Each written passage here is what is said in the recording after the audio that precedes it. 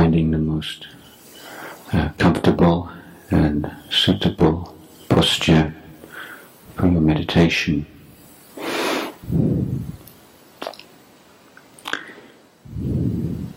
If you apply yourself to meditation regularly, then after some time, when you adopt the sitting posture and close your eyes, then it's almost like coming home. And if you develop meditation, then that feeling becomes stronger and stronger to the extent that your external circumstances have less and less of an influence on your mind. And every time you establish mindfulness, it's coming back to the very ground of your being. You feel grounded.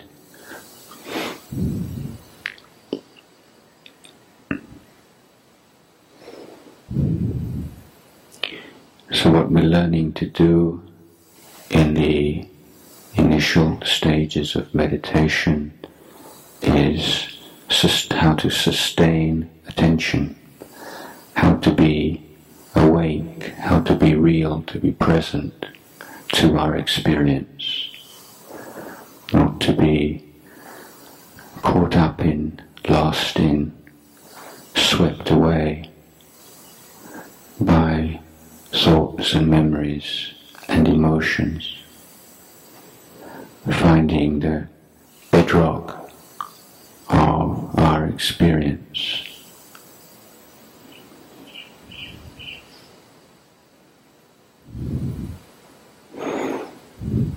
By sustaining attention in the present moment on a meditation object such as the breath,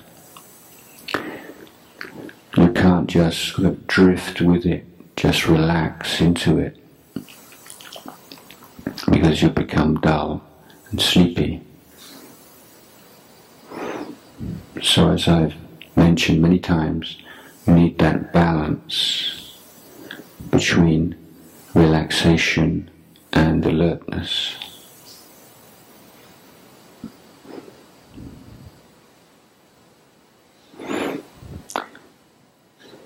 Now the question is, or the challenge is,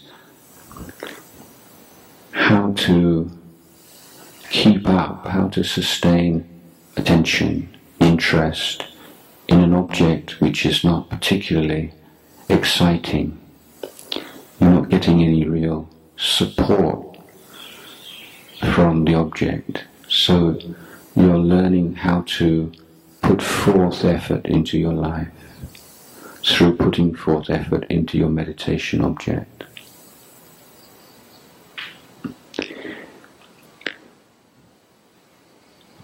There's a sense of respect for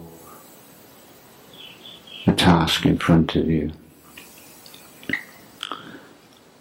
In the case of mindfulness on the breath, that means an absolute, even attention on every in-breath, every out-breath, on every phase of the in-breath, every phase of the out-breath, noticing, observing, for instance, the slight gap between the in-breath and the out-breath.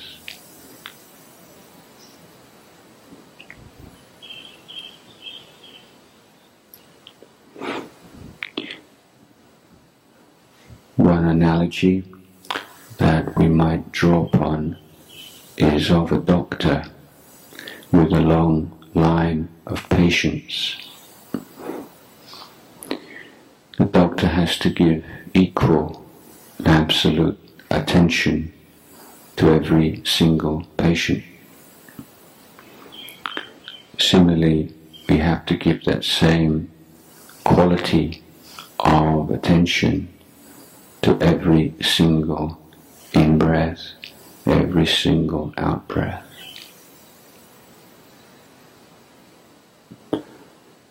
We're taking one breath at a time.